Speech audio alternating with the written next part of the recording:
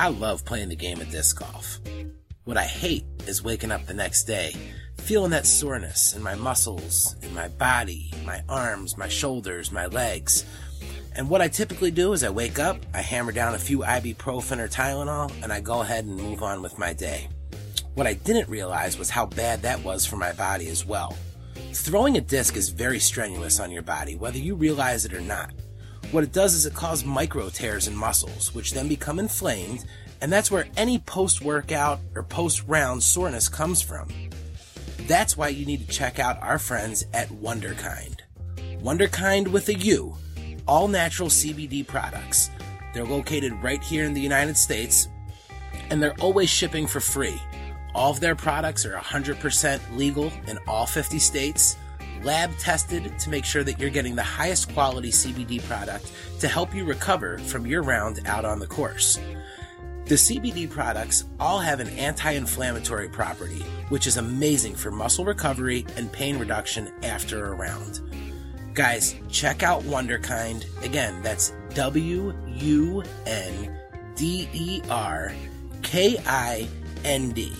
You can follow them on Instagram at Wonderkind Extracts, and you can visit their website at wonderkindextracts.com and select from any of their amazing CBD products and use code RUNIT15 at checkout to save 15% off. Again, that's RUNIT15 at wonderkindextracts.com. Tired of putting down those ibuprofen and those Tylenol, eating up your stomach and attacking your liver? Well, give an all-natural CBD product a shot and see how much better you feel after your round. Again, that's wonderkindextracts.com, and we thank them for sponsoring this podcast. Hi, everyone. This is Casey Smith of the Pittsburgh Penguins, and you're listening to Running It with Nate Sexton. Running It with Nate Sexton is brought to you in part by Innova Champion Discs, makers of the Disc Catcher. The Innova Disc Catcher is installed on more courses worldwide than any other target.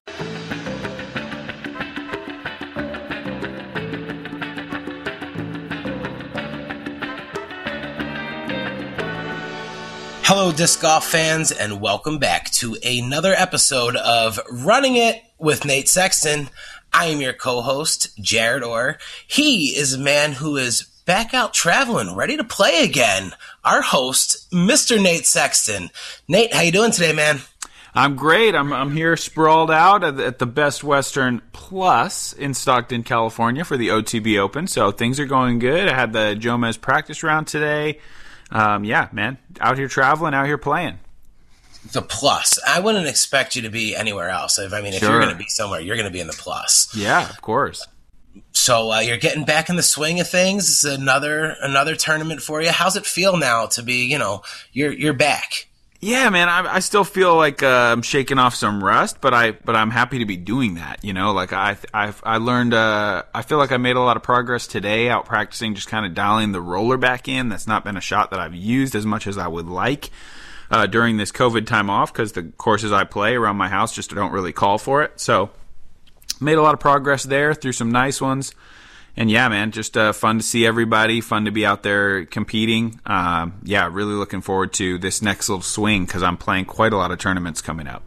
Plus, you have full control of the remote now on the TV. No more sharing cartoons with Coraline or whatever Dr. Sexton wants to watch. At least for these few nights, sure, while you're traveling, you're back behind the driver's seat. Sure, yeah, I got those NBA games coming in every night. Nice. Well, we're both out traveling, doing everything that we can here to get another show out. As they say, Nate, the show must go on. It must. So the fans don't care that we're out and about and we're doing the West Coast tour here. They want to hear an episode, and you got one lined up for us. Now, before we get to this amazing interview, everybody knows we've got to pay some bills. And, of course, I am talking about our friends over at FisherDiscGolf.com. Guys, it's not too late to jump on the Clint Calvin bandwagon here. He had another real strong finish. He even got a little feature card love.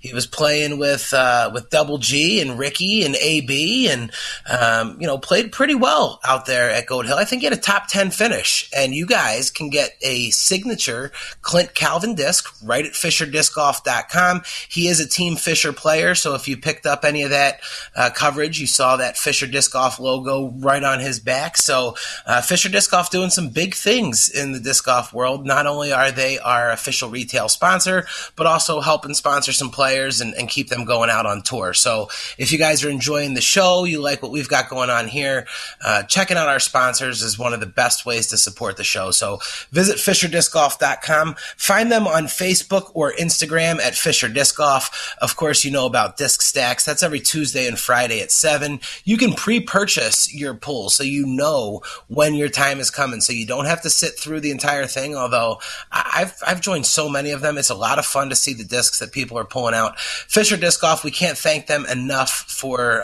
everything that they've done for this show. 18 different brands, tons of apparel. They've just got a lot of great stuff going on there if you're a fan of disc golf. And if you're listening to this podcast, you probably are. So FisherDiscGolf.com. And Nate, just for listening to this show, they save themselves a little bit of money, right? Yeah, you can get 10% off your first purchase with our code, RUNIT10. Shipping's always free. Go check them out for your next new disc. Absolutely. And Nate, I'll tell you, I did some disc golf playing the last few days here. Having a pouch of Double G craft jerky in your bag is always a plus. I love this jerky, and I keep ordering it. I'm probably spending more on jerky than they are in sponsorship right now, but that's okay. Double G's doing the right things out there, and I'm just loving the new smashed cracked pepper, and the original have been my kind of mixture that I've been going with here. Double G craft jerky has been a huge supporter over the last few weeks of running it with Nate Sexton. You guys already know who Garrett is. You see him out there dropping bombs. You wonder how he does it. Maybe it's the jerky. Visit doublegcraftjerky.com. Pick yourself up a bag. You can use code RUNIT, and you will get yourself a commemorative Double G Craft Jerky pin, a little decoration for the bag. And Nate, I know Garrett's a teammate of yours, a friend of yours, and I know you love some jerky, man. Yeah, man, I'm looking for him right now. I haven't found him yet, but I got 5 Firebirds I'm looking to trade him because he needs those. And I said he wanted to pay me. I think I already mentioned it last show. Definitely don't want money from this guy. All I want is jerky and maybe some wraiths. So I need to find him, hopefully tomorrow, and then I'll be living that Jarrett life. I'll be snacking on jerky. Yeah, man. I'll tell you what. It doesn't matter how you play. Like when there's a big group coming through, I just kind of pull out my coolest disc and a bag of Double G craft jerky, and they look over and they're sure that I know what I'm doing. They're like, that's a disc golfer right there. So, well, you kind of do. I mean, those two things, you sort of do know what you're doing. That's it's more simple than people think. Right. Yeah, it's all about you fake it till you make it, baby. That's what I'm doing here. So, Nate, you once again, even being out on the road and traveling, and you and Chandler were road tripping it, you still had time to line up an incredible guest. Actually, one of our more requested guests. Nate, who we running it this week with? Yeah, and most requested with good reason. We're lucky to have a friend of mine, the 2009 World Champion, a 3-time major winner, the 2000 PDGA Rookie of the Year, and really one of the players that I looked up to most early in my playing career, and somebody that kind of helped me learn the ropes and how to live the professional disc golf life. We are lucky to be joined by Mr. Avery Jenkins. Avery, welcome. Thank you, guys. Great to be here. Hey, man, good to hear from you. Good to hear from you guys. Appreciate you having me on the show. Been looking forward to this. Absolutely, man. I've been looking forward to it for a while. Got to get you, obviously got to get your sister. You kind of know how the show goes. We keep it real conversational, but I kind of want to get some insight on some of your early days playing and hear some stories that you have from all those years on the road. But kind of before we do that, for anybody who maybe doesn't know, I got to kind of let our listeners know your family has kind of been referred to as the first family of disc golf, and that's for good reason. I'm going to run some stats by you before we get started. Between your parents, Leroy and Sharon, and your sister Val, you guys have 24 PDGA major titles, including 9 World Championships. You got 39 PDGA National Tour titles, and you have way too many A-tier wins for our small research department account. But pretty incredible resume for one family. I got to give you your due, let the people know kind of where you came from with all that stuff. And yeah, I just kind of want to get into it with you sort of talking about how that all started, what you remember about the beginning of disc golf for you and your family. So do keep in mind, that is flattering, but do keep in mind Valerie holds down most of those titles. You're talking those big major wins, those big national tour wins. She's definitely holding it down for the family with a lot of those accolades and titles.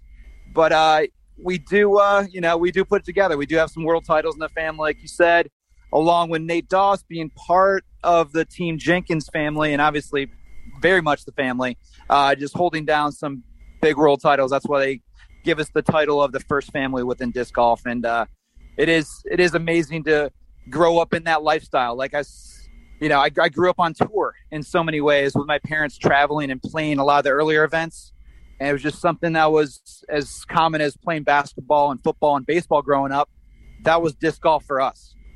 And just to be known, I've been to every single pro world championship since 1991. So I've been exposed to disc golf at the highest levels for a long, long time. Those, a lot of those top players and champions then have been idols of mine and players I've looked up to for decades. Wow. Yeah. I mean, yeah. And speaking of Val, obviously she's right on our short list of people for the show, a Hall of Famer at this point. So for sure, one of the greatest to ever do it. But you guys the rest of the family, no slouch. I mean, everybody's kind of pulling their weight. I went through all the PDGA statistics. Everybody's got big wins. But yeah, and you as well, obviously. That's why we got you here to talk about that whole career. So, as good as Val is, the family's all they're all doing it. So just incredible. We're doing it. Amount of success you guys had and able to play all those times. And so, did you play other sports in high school or were you kind of disc golf only at that point? I grew up playing all sports. I think I started playing t-ball and soccer at a very young age. I've been playing football. And basketball, throughout elementary school and middle school. And it wasn't until really I started playing when I was 6 years old. So it was another sport I played, and I was playing at a very young age, playing juniors events, playing local, playing regional in a way, playing, in Ohio or maybe over in Pennsylvania. And it was just, it was another sport I grew up with and something I really enjoyed playing. Plus it was a family sport, something we traveled to tournaments and certain events in the area that, it was something we were exposed to at a very young age. And I'm very grateful that I was.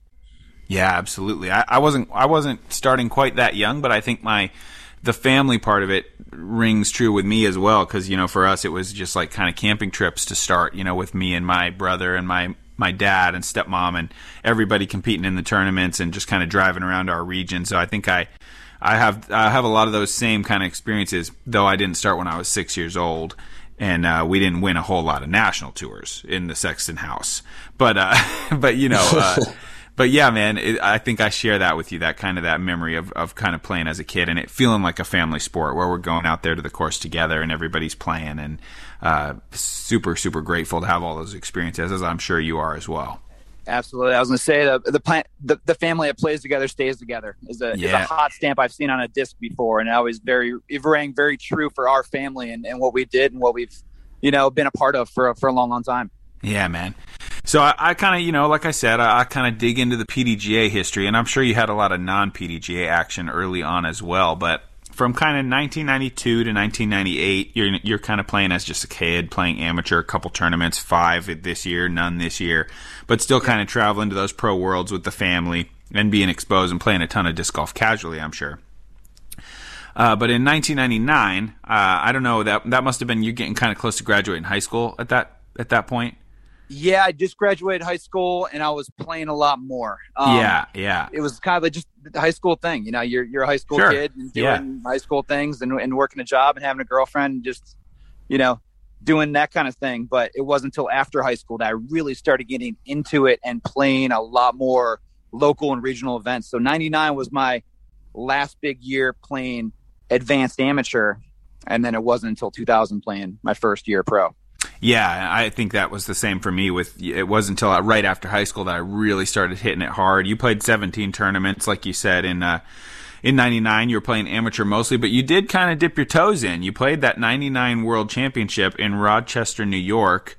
I was curious what you remember about that week and kind of against the backdrop of knowing that you were there at every one since 91. Like, how crazy was it to see Climo's run come to an end there, because it was Ron Russell that took it down in 1999? Yeah, it was shocking to be in the moment and be a part of that week. I believe I missed the cash by a stroke or something. Oh man. And I was wondering even if I would have took it, if I would have just finished out amateur or would have turned pro at that point.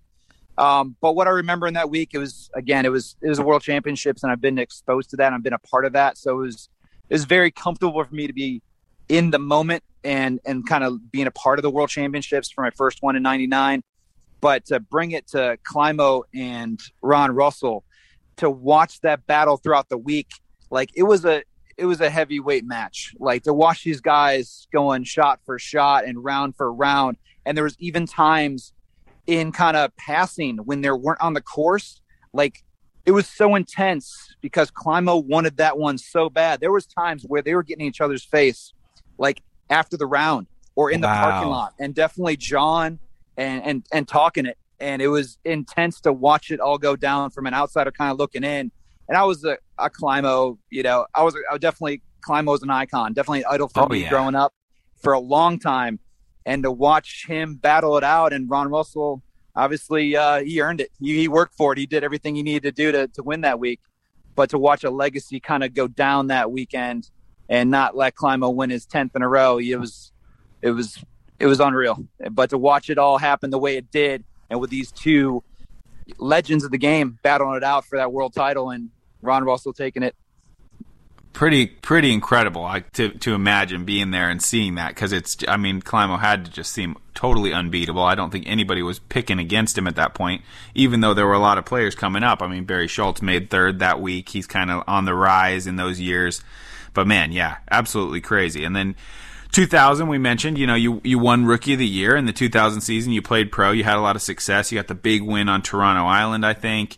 You're kind of out there traveling, but kind of staying within your region a little bit. You're not like going all the way out to the West Coast or anything. But then 2001, that's kind of when you went all in. Then you're 44 tournaments. You're all over the country. Who were you traveling with? You're still only 20 years old or so. Yeah, just what do you remember about that season and kind of really jumping in with 2 feet as a touring player? Sure. So 2000, again, was a big year. Won some big events in there. You mentioned Toronto Island Open. That was when A-tiers, being super tour events, were the biggest tournament besides a big major event. And having that crowning moment in Toronto Island, that's where I think I proved myself as a pro and really realized that this is something I can take to another level.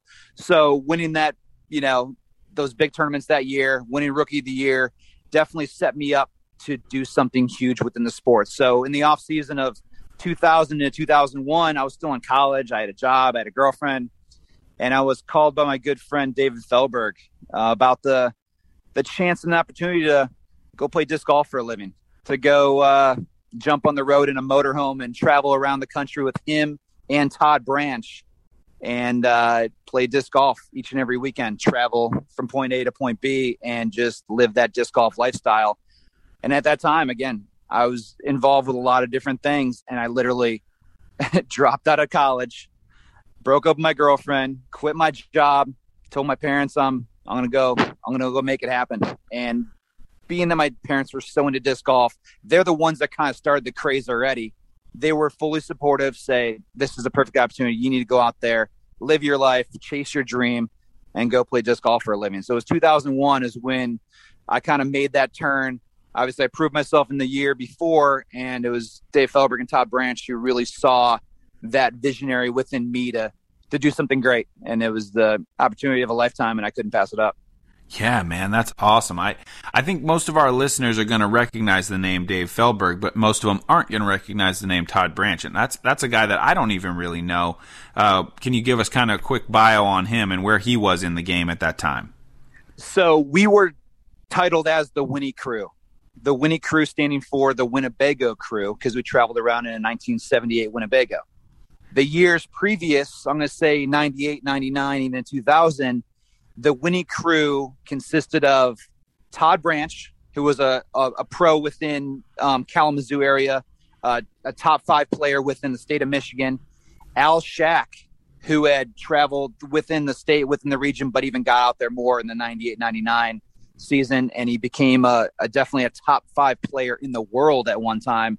And then his girlfriend, Sue Stevens, was a top player, a top female player, and she was really good in the region and really good on the national scene once they got there on tour. So it was Todd, Al Shack, Sue Stevens, and then Dave Fehlberg in 99. It was me and him battling it out at every single advanced tournament.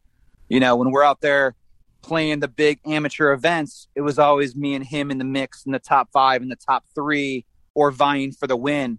And it was in 99, Dave Fehlberg took top points earner for advanced.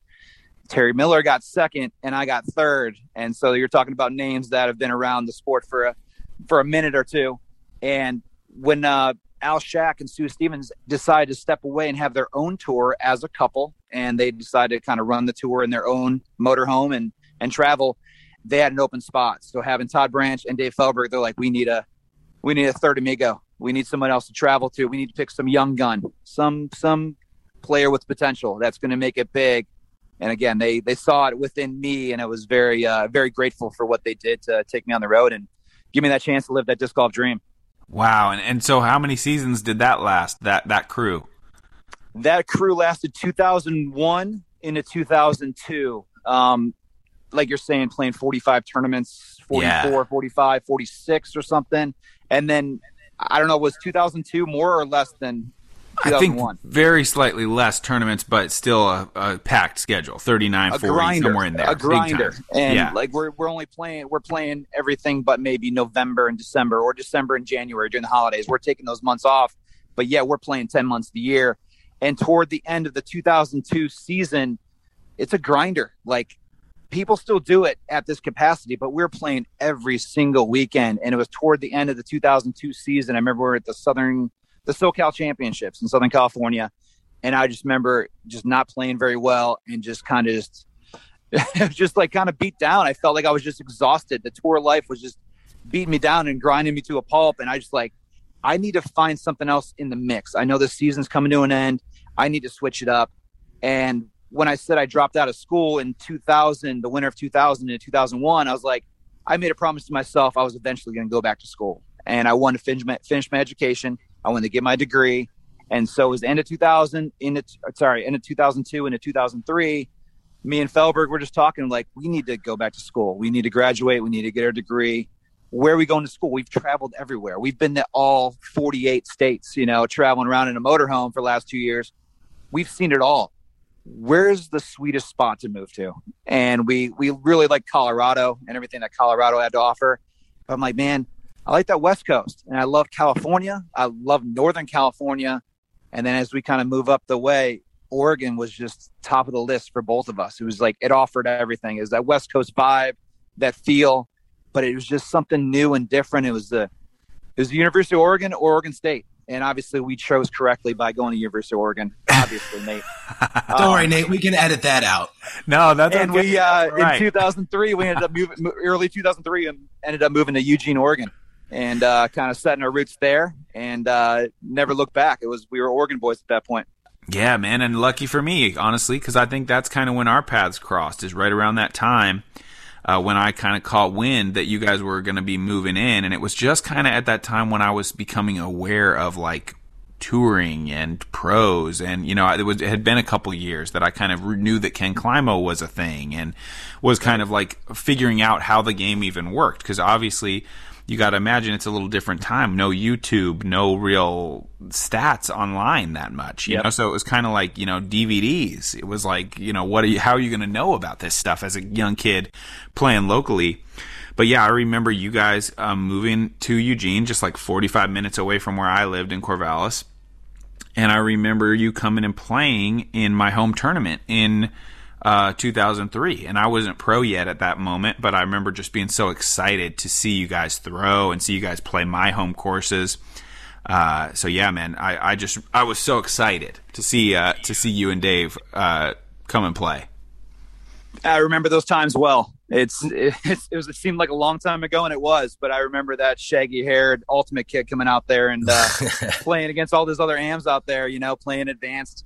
And we were up there playing maybe the Oregon Series event, something at a Dare maybe, or something at Willamette. But yeah, your home courses and me just kind of meeting you at a first time at an early age. It was something to remember for sure. I think we hit it off right off the bat. Yeah, man. And then I remember the next year in 2004, that was one of my first ever pro tournaments. I played the Beaver State Fling and I did all right. And then that very next tournament was Willamette Open again.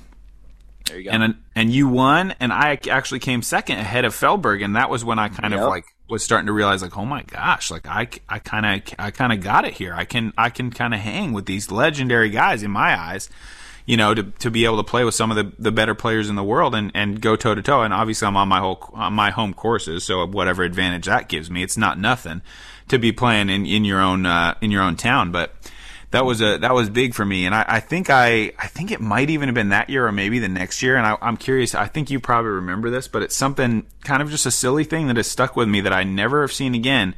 You were on hole 16 at my home course, Willamette Park. I think you must have been on the second card. I don't know what year this was, and I think it was me and Feldberg maybe on the lead card. Here we go. And you missed a putt, like a 25-footer. And just kind of in anger, you kicked your like Casey Pro Rock on the ground, and the thing just went in clean as anything, like clean, not end over end. You like picked it clean off the ground with your foot, and just hold out. Like I remember trying for like an hour to like, how did he do that? It was What's an accident. the ruling on that? Does that to count? Well, that was the first thing out of Feldberg's mouth. Like when it missed, and then he was like, "What did we just see? What was that? Did he just make that putt?" And I was like just laughing, like, "Oh my god, did he just kick that?" And he was mad, kicked the disc on the ground, and the thing, I'm telling you, my memory says the thing flew in with clean spin, like it didn't like go way up in the air. It was like a nice putt. And just to think about how the heck, you know, from flat on the ground in the grass, just an angry kick, and the thing went right in the basket. Do you remember that? Oh, I remember it. I knew when you were kind of just leading up to that story. I was like, here we go. Here's the kick putt. I remember it clear as day. It was one of those older Mach 3s at Willamette. I can't remember the hole, but I just remember like hitting a dead center putt, and this thing turned sideways. Oh, and yeah. Just slid out the back. And I knew I was trying to make a move. I was trying to catch you guys on the lead card. I don't know if it was third round or final round. And I was like, I'm making a move. I can make up strokes here. Here's a birdie putt. And the thing slips out the back. And out of frustration, I just kind of drop my head and I look at the ground. And the first thing I see is my disc that I drove with. And it was a Casey Rock, good memory. And I just did like a little chip kick where I just kicked down into the dirt right behind it. No intention to really kick it, but maybe I did. I don't know. It was just trying to, out of frustration, to happen real quick. And in the spur of the moment, kicked it. And the thing came off with the cleanest spin, the perfect height, good rotation, dead center, and just rang it up with some heat. And I remember looking around. I couldn't believe what just happened. Everybody else in my car couldn't believe it. And then you guys, a hole or two away, what just happened? How'd it go? What? It was unreal. And I could literally sit there all day and try to do it and not do it again. Like, I remember showing up the next morning. They tried to make a ruling on it over the night, and they couldn't come down to, is it a stroke? Is it a practice throw? What kind of violation it is? So we waited till the next morning. I remember showing up to the course that morning, and there was kids out there sitting about 10 or 15 feet off the putting basket and trying to chip kick putts into the basket just to warm up in the morning. I mean, that had to be me. That had to be me. I was on the tee pad. I remember watching it from the tee pad, and I remember like me and my brother Dion Arlen. We were all just like, just like trying to kick, just throw your mid range down and give that thing a kick. How do you get that to go in? That was sweet. Oh, so not only did I get the spit out and the cut through and lose a stroke there, but then I had to get a practice throw. Did you really? My foot being an extension of my body, I propelled the disc forward, and it traveled more than a couple meters. So it was a stroke at that point. So wow, I didn't remember that part. Birdie to bogey real quick. Oh, sure. What Nate's not telling you was he was super impressed by the kick, but then he turned around and was like, "No, we got to charge that as a stroke." Oh yeah. Yeah. Somebody did, but I won't. I'm not going to name names. It wasn't me, but yeah, it was. That was crazy. And something I'll never forget for sure, man. But Nate, just a funny little story. I'm sure our fans are chomping at the bit here, so we're going to have to circle back because we can't just have a guest volunteer that he was in the Winnie crew and not get an RV story out. Oh, I was gonna get there, but okay, all right. Like, well, I mean, I think there's gonna be another moment because this dude has traveled in some RVs, because we're going to kind of get to another RV, and then I think we got to circle back and get the full RV horror story from the whole career, because that's something we do on this show. So don't worry, we're going to get that out of him. But I think we got to include another somewhat famous RV that he spent quite a lot of time in, because that maybe could even have a worse story. We'll see where he goes with it. Plenty of RVs. Plenty of RVs throughout the years. Yeah, for sure. So then you're living in Eugene. You're close to me. I remember you guys kind of, inviting me down. I was like looking through all your discs. I don't know, like how long had you guys been with Innova? Was that during those touring days that relationship started? Yeah, I joined Innova in 2000. Okay.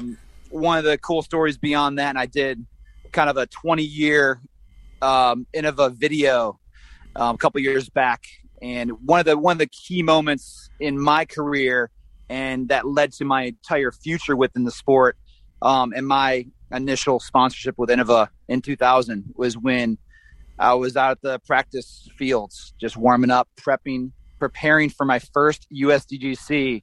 Again, we talked about I had a really stellar year in 2000 as a rookie, playing some big tournaments, winning some big tournaments, and it was out there in the practice field when I was approached by Mr. Innova himself, Dave Dunapace, the mad scientist behind all the amazing discs over the years. And he approached me. He walked up to me, handed me this prototype Firebird.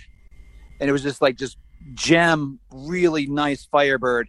And he welcomed me onto the team and said, nice. You had a great year. You had great stats. You have awesome recommendations. And we really would love to have you part of the Innova family. And it was that moment I joined on the team in 2000, and you're talking about 2003. We've been on the team for about 3 years at that point, and we collected a lot of discs. We had a lot of backup throwers. We like to have all kinds of discs available as backups anytime we needed them. But then we like to collect as well. We're talking about me and Felberg had probably some of the nastiest collections in Oregon at the time, if not the country, just because we had access to so much plastic early on in the tour days. And we always had cases upon cases of discs in the motorhome at all times, because we don't want to be out there caught on the course and not have the right disc. And we literally traveled with them everywhere we went. Even if it was overseas, I'm bringing extra bags of discs. And so Nate got a pretty good eye-opening experience to see kind of what the disc supply or collection would be of a touring pro at that time, and I'm sure it was pretty shocker.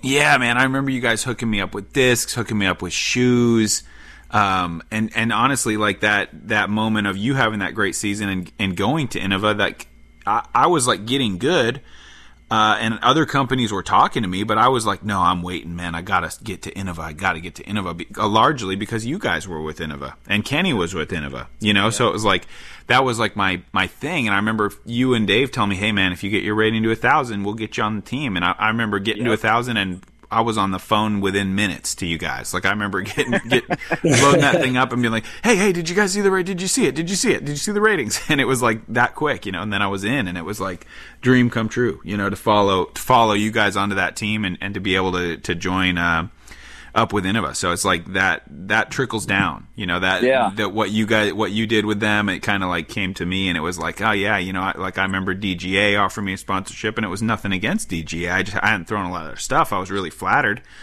but it was like, oh, nah, man, I can't. I got to get to this one, the promised land, where I want to be with these guys that I looked up to so much.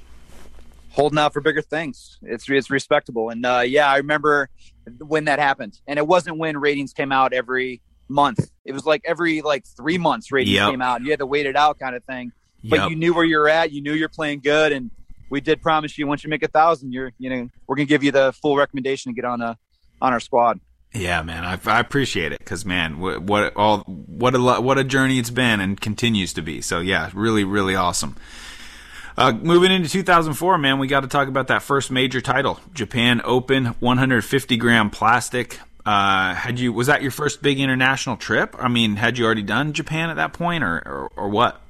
Yeah, that was actually my second trip to Japan. We played 2 years previous in 2002. That was my big first international disc golf trip in 2002. Cool. And we played a much smaller Showa Kenin course that was in Tachikawa, just to the west of downtown Tokyo. This 2004 Japan Open was actually the first time they hosted it up in Tochigi, so up in the Nassau Highlands, and on an actual golf course. And when they had the big, the Robert Trent Jones Golf Trail, big Nassau Highlands golf course, the front 9 was an 18-hole disc golf course, and the back 9 was an 18-hole golf course. And being a bigger, longer course, having par 4s, it obviously set up really nice for my game. And just being a Frisbee kid for a long, long time, I was able to throw a Frisbee and throw a disc and be able to adjust really quickly and accommodate any kind of situation, whether it's throwing a max weight disc or throwing the lighter weight plastic, being the 150 class. And I was able to adjust a lot quicker than most, even, being in the full-time tour and then stepping away to fly to Japan, play a lighter 150 class tournament, and then fly right back to go and throw max weight again. It's nothing that players will ever have to do again, which is crazy, but it's a good thing. But try to explain it. Trying to throw lighter weight discs, everybody thinks it's so much easier. And Nate, as you know, it's not. You got to have the right disc. They got to react the same. They got to have the right flight characteristics. And playing on these longer golf course, holes, par 4s and such, where they really stretch it out, the wind, the rain, the side hills, and the kind of the rolling terrain of the fairways, and even the greens, and where they put these baskets up on hills and stuff. It wasn't easy. And it was one of those things I just, I don't know. I made the adjustment a lot quicker than most. And it was taking down my biggest win to that date was that 2004 Japan Open. Yeah. And not to mention just putting with 150 gram discs in the wind is so tough. But did that win feel like everything's different now? I'm a major champion, or were you kind of already such a touring player that it kind of felt like another win, or what do you remember?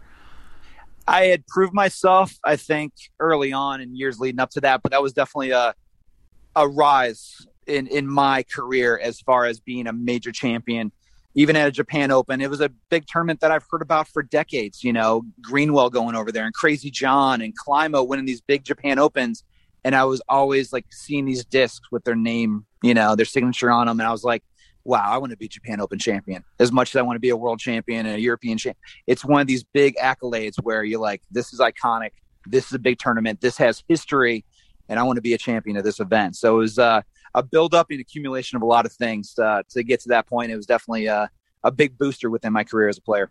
Yeah, for sure. And then in looking at your stats and your ratings history, it was kind of 2006. It kind of stood out to me as a leap for you when you were already proven, you're already a touring player, one of the most famous disc golfers in the world, but you kind of made that leap and became really one of the best players on the planet with a rating kind of up into the 1030s for really about 7 or 8 years, where from that point you're kind of making a lot of big finishes. You won the 2006 Players Cup Major. You had back-to-back runner-up finishes at Winthrop at the United States Disc Golf Championship in 2007 and 2008. And you won both of your career national tour titles. So that was kind of your best years as a player, 2006 up into 2012, 2013, when you were really kind of killing it and traveling all around. And that was a time when you were kind of helping me and taking me under your wing, you and Dave and even Nate Doss we were traveling together when I had time away from college. I would kind of get up with you guys and go on some trips. But, what are those wins, and even the second places? I mean, I know that you're proud of those runner-up finishes, even though you didn't get that USDGC. What are some of the tournaments that stand out in your mind? I mean, I know that Players Cup was $10,000. That had to be a pretty eye-opening experience. Yeah, those are all big tournaments. Those are major events. That's what you live for as a player. All the other tournaments, the C's, the B's, even the A-tier events, they're good to kind of hone your skills and prepare for bigger national tour events. The national tour didn't happen until 2003, and obviously we didn't have Disc Golf Pro Tour until then either. So it was big major events. That was where the proving grounds as a player. If you're going to be somebody within the sport and be one of these top shelf players, you're going to perform well at these events. And in 2006, when the Players Cup in Florida, it was one of those tournaments. I was in school. I was at the University of Oregon. I was finishing up my degree there, and I wasn't really practicing a whole lot. It was November or something, and it was just I was kind of getting through the first semester, And I was just so busy with school and projects and reports and presentations that I wasn't really practicing and playing as much. I was playing Ultimate at the time, though, and I think that's what I really credit a lot of my transition as a disc golfer to a next level disc golfer was the Ultimate side of things. Being a Frisbee kid, again, I liked all things Frisbee and all things that fly, and playing Ultimate for the University of Oregon, practicing and playing tournaments with them, playing games, I got so much better. I was good at forehand already, but having that forehand power game that I really didn't have within disc golf, it got so much better because of just all the throws within Ultimate. Backhand, I had it dialed. I was good on that, but forehand, it made me so much of a better player, well-rounded, both sides of the body, backhand, forehand. And then just the stamina, the endurance, the athleticism you need to play Ultimate. I became a better player because of it. And I really went into 2006 Players Cup ready to go. Mentally, I was prepared to win that tournament. Physically, I was in the best shape of my life. And again, it really wasn't about playing as much or practice as much, because it's when you've been playing as long as I have, I'll say it I'll probably say it again. It's like riding a bike. Sure. You get on and start pedaling, and you know what to do. You just got to get reminded through a few practice rounds and get back on and start cranking at it. Like, you know what to do. Your body knows what to do. It's habit. It's muscle memory. And so that was a huge win, knocking down a $10,000 tournament back in the day when tournaments weren't paying out $10,000 all the time, except for Worlds, I think once or twice up to that point. And then USDGC, in that around the $10,000 or $12,000 range. So that was a huge win for me. And then even moving into USDGC, those second places, again, second place is first loser kind of thing. You never want to come in second place. And USDGC, be able to win a U.S. title, that's pinnacle. That's definitely a big, major title, as you know. But to lose to two legends, two Hall of Famers, future Hall of Famer and a definitely a well-established Hall of Famer, being Climo and Nate Doss, it's losing to my idol and losing to my best friend. It was back-to-back tough losses, but I'm glad it was to them, if anybody else. Yeah, for sure. Yeah, I remember being at all those tournaments except that Players Cup and watching you come down the stretch. I think Climo had it kind of sewn up, but yeah, really good performances and stuff to put on your resume. Second place at a major, nothing to sneeze at. But then it was 2009, man. 2009 was a game changer for you because, as we said in the lead, as I think most of our listeners will be aware, you were able to take down the World Championship in Kansas City, Missouri. I was there. I remember it well, watching you go into the finals, Josh Anthon coming back a couple shots, forcing that playoff. The sudden death, that last putt, you throwing your fist in the air. Where does that moment kind of rank for you in your life so far? Being able to win the Worlds, even alongside Val. She had already won a couple, but she won that one as well. Brother, sister, winning the Worlds at the same time. It falls just behind my marriage to Leah and the birth of my two boys. Yeah. It was everything I'd worked for, everything I aspired to as a disc golfer. Everything I ever wanted to achieve within disc golf was that world title. Just the intensity that I brought that week, and it was confidence through and through. It was everything. Again, the mental preparation. Golf is physical, but man, we know it's so much mental. And if you can go in confident and stay confident, stay resilient, stay tenacious, you're going to come out with some pretty good finishes and even a few wins here and there. And that's one thing I learned from Climo. That's one thing I learned, like the intensity.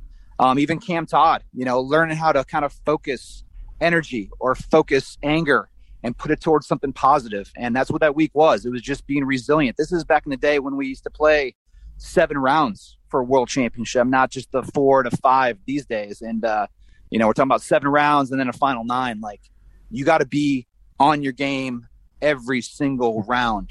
And even start off the 2009 Worlds, we played Blue Valley.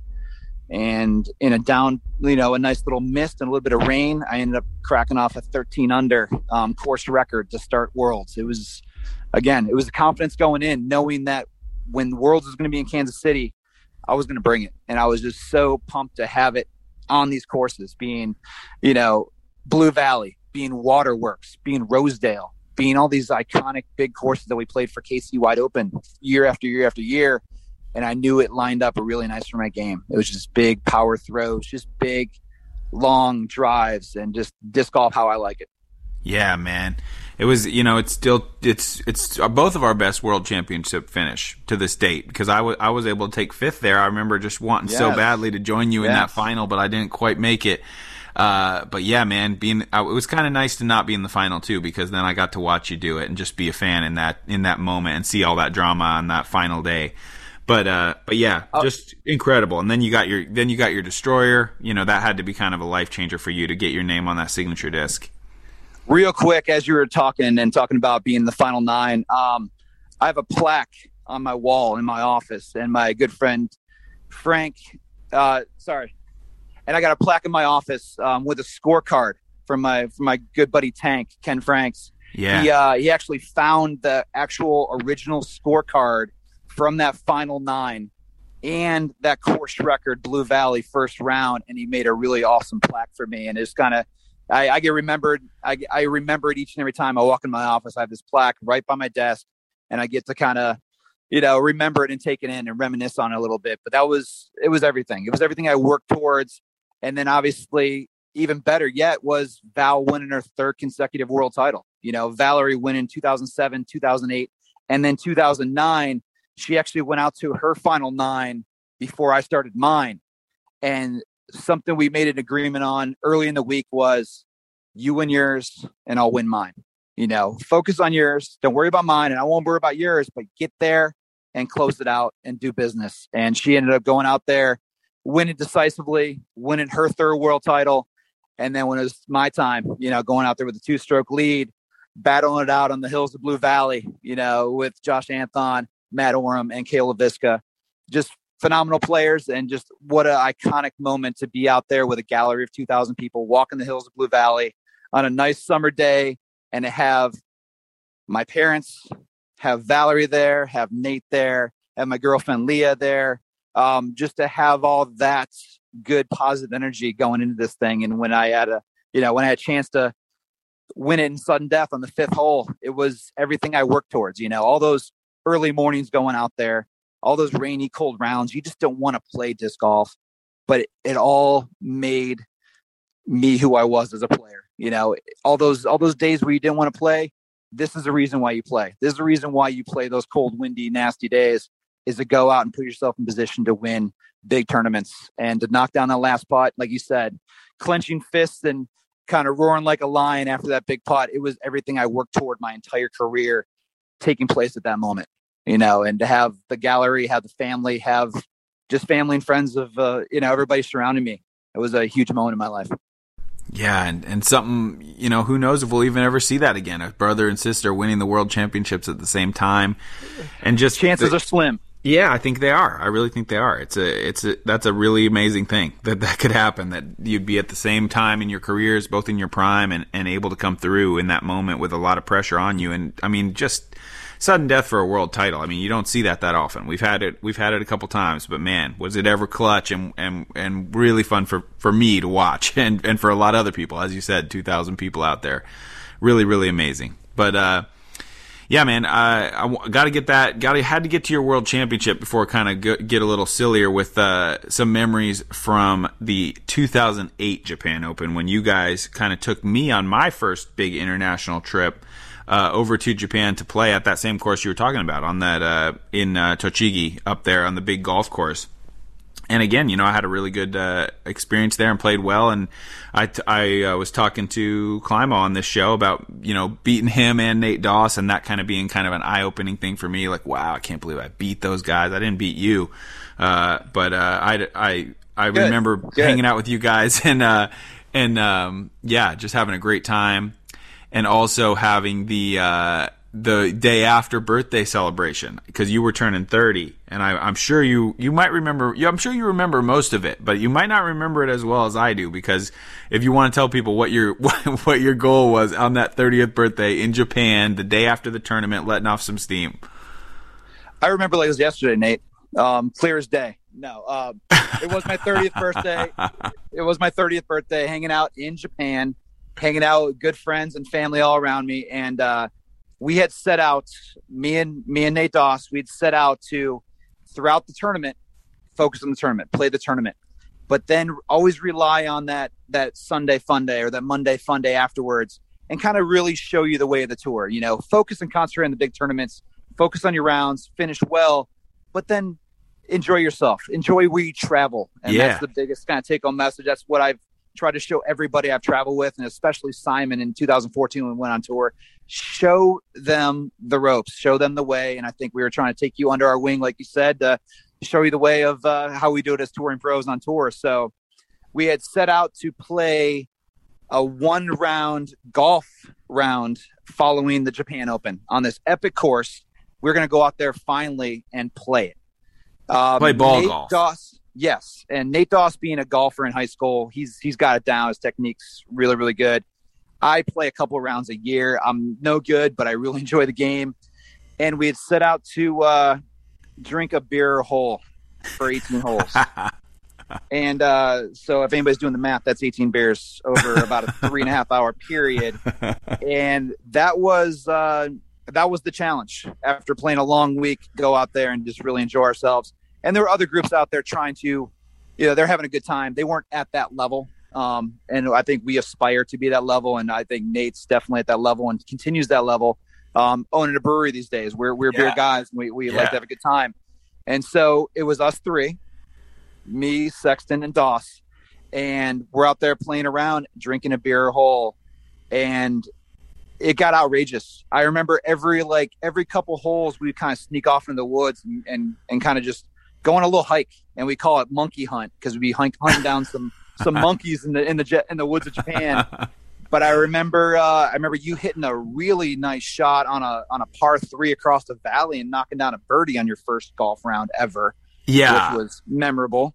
Yeah, I wasn't drinking beers. I'm not a drinker, but I was there just living vicariously through you guys and riding the cart with you guys. And somehow I got a birdie. I think I also got a 17 in that same round because I'm awful. I don't play golf at all. And that course was pretty hard. Like if you hit it off the fairway, your ball was gone. Like it was canyons and it was crazy. But yeah, man, I remember it so fondly, just joking and just the three of us playing. And probably the memory that sticks out to me the most, it was towards the end of the round. I was at this point not riding in the cart because things were getting pretty wild over there. And you guys were in the cart. I was like, I'm gonna walk. It's cool. I'm gonna walk. I don't want to roll a golf cart right now. But I remember you guys were ripping down the path, and I looked back and I saw that you had left your beer can there, and I was like, Avery, you forgot your beer. And you were like, what? And you slammed on the brakes. And I remember Dawes just going straight through the windshield of the cart, and he was just like slumped over the front. I mean, it's plexiglass, he didn't break it, it folded down. But I remember him just like, what happened? And just like draped out of the cart. And man, yeah, just a crazy day. And it was fun. I remember going to Tokyo with you guys, staying up all night. I remember we were going through the streets and everyone was like, because you're a big guy and the Japanese people are mostly a little bit smaller. And I remember they were all like, asking, like people were coming up to us and asking like what you do, and I remember we were telling them you fought in the UFC, and people were like coming up and like squeezing your biceps. I mean, like, yes, wow. No, I do remember that. I think it was like toward the end of that was I played in the final 9, and I remember throwing a shot during the final 9 where I, on my follow through, put my hand against a tree and really hurt my wrist. Obviously, it didn't affect my golf game the next day.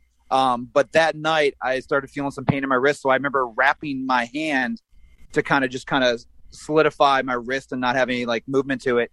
And so I did look like I was kind of a boxer in a sense, or a pride fighter, they were calling me. And, going through the streets, being a larger guy, that's kind of what you get. You stand out, more than anything. But when you start being loud and being Americans running through town after a long round of golf at the golf course and spending in the city having a good time and partying. Unforgettable stories for sure. And it was a good golf round, and we did it a few times after that since at other Japan Opens. It's kind of tradition now. For sure, man, for sure. Well, I gotta, take it back to your career as a player. I feel like, and you can kind of, you'll be able to speak on this better than I can, but I feel like you were kind of the first guy to really get into like branding yourself as an athlete and having that player logo and getting on social media. And for me, you were kind of like the coolest disc golfer, as I remember, because you were throwing bombs, you were young, you were in shape, you're just like, I remember thinking like, that's the guy. That, Kenny's won all these worlds, he's the legend, but this guy Avery is the coolest guy. Appreciate that. And I wonder if, like, looking back and seeing where the game is now in terms of social media being such a huge part of what we do as professional disc golfers, if you kind of feel like, you were ahead of your time, and if you feel like you were a trailblazer in the sport, kind of starting some of that stuff. Yeah, I definitely jumped on it at the right time, and it all kind of came together at the right time, being in 2008, 2009, when I started getting on Facebook and Twitter and other social media, and then winning Worlds in 2009. It was about, more than anything, it was about player promotion and self-promotion as a player. These days, it's a little different now. There's a lot more media, there's a lot more advertising, a lot more promotion of players through their sponsors. But for so many years, that's what I had to do for myself, put myself out there as a player, kind of build my player brand. And I was one of the early ones to create a logo and have a logo, signature apparel and hats and shirts. And, I think Climo had a logo produced through Innova right before that, but I was definitely the one kind of doing it my own and doing it myself to go out there and, brand myself and represent myself as a player. And everything just kind of, it worked its way through as being early on and kind of starting that trend. And now it's, you got to have that. You got to have that, building that brand as a player these days, especially with a good social media presence, if it's on Instagram or YouTube these days. And everybody's putting out player logos. It's just kind of the transition of being a top player. You want to have your own gear, your own merchandise, and represent yourself. You want to have fans and supporters that are going to support you and rep you. And it was something I just kind of took on as, I don't know, something I really wanted to do at an early age and early in my career, is something to kind of set the stage to help me throughout my career. And it definitely transitioned really nicely from being a player until, the disc golf business side of things that I do now. So it just kind of worked its way through, and I'm very grateful that it happened at the right time. For sure. And, in addition to all I've said about, the things that you did for me and inspiring me and helping bring me along, I think you did the same for Ricky Wysocki in a lot of ways, being from Ohio and him knowing you and your family. And then another guy that a lot of our listeners are going to know, Mr. Simon Lizotte. And that's kind of where I was getting to with another RV that you spent a lot of time in. Could you talk a little bit about, kind of teaching Simon the ways of the road as he kind of made his first trip to the United States to play golf, and you guys being there doing the deep in the game thing, traveling in the Discmania RV. And then after you get done telling us about some of those stories, what we need to hear for our listeners is the worst RV horror story you've got from your years on the road. Wow, that's a setup right there. Yeah, it's a lot of stuff. Start us off with Simon. Let's hear some Simon. And so kind of throughout my career, being sponsored by Innova for so many years, and in early 2011, I was approached by UC Maresma to represent Discmania discs and the Discmania brand. Obviously, Discmania discs being produced by Innova Champion Discs. It was kind of a Innova Europe and Innova US kind of thing, where I did feel like there was any kind of conflict of having whatever brand Innova or Discmania. So I joined on Discmania to give UC and the Discmania brand a little more exposure. So talking about Discmania, I was an Innova sponsored player and a Discmania sponsored player, co-sponsored. And we both were too. Yeah, yes, we both were too, and kind of a last of a dying breed in that sense. But in 2014, being sponsored by Discmania, working for Discmania USA in Southern California, we decided after we set up their offices there, we were going to have a full-blown Discmania tour to kind of follow through with my Deep in the Game instructional videos on YouTube. And so I had a chance to go out on the road with a young European, Mr. Simon Lizotte, and travel the country and kind of show him the ropes and go out there and play tournaments every weekend, do clinics throughout the week, and just show him what disc golf life, tour life is in the U.S. Because it's nothing like this in Europe. European tour is not even a thing as of then, and barely is now. There's still some tours throughout, Finland or Sweden or Norway, but as far as a Euro tour and people living on the road, it's just not there yet. It's not that tight of a tour, and it will be eventually. But in the U.S., you can play every weekend if you want to, at every corner of the country and playing the biggest events. And so that was my kind of duty. Handed me the keys, UC Maresma handed me the keys, and we decked out this 24-foot motorhome with big Discmania shields and wings on it. And we went on the road, and I got to show Simon exactly what that U.S. disc golf tour is all about. Playing every weekend, sightseeing, taking him to the Grand Canyon, taking him to New York City, just doing fun things throughout the tour. And I think in that year we went to like 42 plus states, and I drove every single mile of it. Wow. At the very end, I think I did hand Simon the wheels as we're going, hand him the wheel as we're going through like New Mexico and the most desolate highway around, just to kind of show him what it's all about. Cause I was preparing to have my first child the next following year, and I knew I wasn't going to be traveling and touring as much, but to have that kind of last hurrah, big time disc golf tour, and to have him along, and we became great friends because of it. And it was an awesome kind of going out party in a sense for a professional tour player like me. Yeah, man. I think Deep in the Game, perfect name for that series you made, man, because that's you. I mean, you the guys you've inspired and the stories that you've got from all those years and doing it all the way. And I feel like, or I guess before we go past, I need the RV horror story. Jarrett's going to get on me if we don't get. Let me do that before I get to my next point.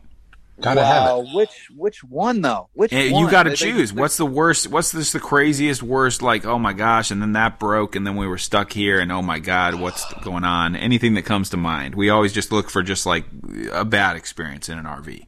Wow, there's two right off the bat that I can't say right now. Like those already get omitted. Like yeah, on the middle of the road in the middle of the night and other things. Like I can't even talk about it right now for this family show. But I will tell you, just early on in the tour, even the first tour in 2001, just living that motorhome tour life, I was not ready for it. I was not prepared for it. You got to be so adaptable and so situational. You have to move as fast as the slowest person kind of thing. You're never on your own schedule and living in tight quarters. You got to adapt. And I remember making a big trip from Florida, playing the Triple Crown, and making the road trip down the 10 all the way to Phoenix to play the first big, memorial, big home opener of the season every year. And I remember I slept the entire time. I slept the entire road trip. Like it was 48 hours, and I slept the entire time, woke up to eat, and then went right back to bed. I was not ready for it mentally or physically for the tour. It was definitely a good break-in period. I remember playing the memorial, and mind you, we're traveling in 1978.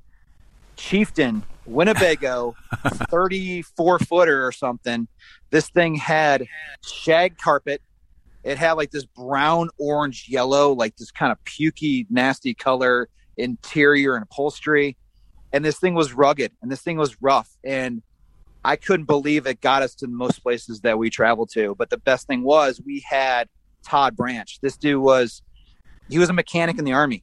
He worked on helicopters for a decade or something. This guy was MacGyver. He could literally put this engine, take it apart and put it back together. He could fix it with a paper clip and some tinfoil. And I remember after the memorial, we ended up traveling just out of town, and we're getting out of town, going on to the next tour stop. And we're getting back to Texas eventually. And I remember we break down on the side of the highway in the middle of nowhere. But we ended up getting to kind of limping into like an outdoor like outlet mall or something where there's people around us, but we couldn't move this motorhome. Like we have to literally camp out in this outdoor plaza in 110 degrees. I'm exaggerating. It's probably 100 degrees, but it's hot. It's 110 in the motorhome for sure. For sure. And we're broken down, and we had to stay there and live in this parking lot for 3 days, waiting for some special lifters or something, some part to the engine that Todd took apart in the middle of the parking lot and had to put back together, just because we're not going to take it to a mechanic. We're not putting out money to pay for this thing to get fixed. We were making barely enough to eat, to put gas in the tank, and then the entry fee for the next weekend. That's what disc golf tour life was like in the early 2000s. And we literally lived in the parking lot in the plaza in Arizona for 3 days, not getting a shower, covered in grease every night, going to bed dirty, waking up to go do some more work. And this thing took hours and hours to fix, 3 days. And then by the time we got going again and rolling, we're on our way to Texas and continue on with the tour. But this motorhome broke down dozens of times. We've blown tires, blown gaskets. Just this thing is falling apart on us, and Todd somehow put back together every single time to keep us on the road and keep us rolling and get us to the next tournament. Wow. That's what a guy to have in the crew, man. That is crazy, and I knew you would come through with the killer RV horror story, because you've probably spent as much time as anybody living that RV life. You know, being out 15 there. years. Yeah, it's like you might be the leader. You might be the mileage leader for time spent in RVs for disc golf. I'm up there for sure, and I want to give homage to and definitely a tribute to. I am a tour player. I am one of the early on tour players. But man, I got to give it to the early on tour players, like the legends within our sport. You know, like you think Dave Greenwell is like that's the touring player for me. That's the guy that was traveling all these various places throughout the country, and then coming home during the week and working a job, and then going back out there and battling it out and playing tournaments and winning the big events, making a couple $100, and then coming back home and working a day job. And these guys were the early tour players that were traveling around. Maybe in the summer, they got to travel for a month or two. And then even think Ron Russell, like he was living out of his van for many, many years, playing and touring and traveling. Now it's just a thing. Like I was on tour when there was, 7 of us, 10 of us at most. And now there's literally dozens of players out there. I would say upwards of 45, 50, I would say. What do you say? Yeah, at least, I think, for sure. And so it's cool looking back at those days, the early on days when we weren't making any money and we're just living off, the love and passion for the game. Yeah, and I see that as kind of a great segue into my next point, is kind of like that first wave. Those guys were working during the week.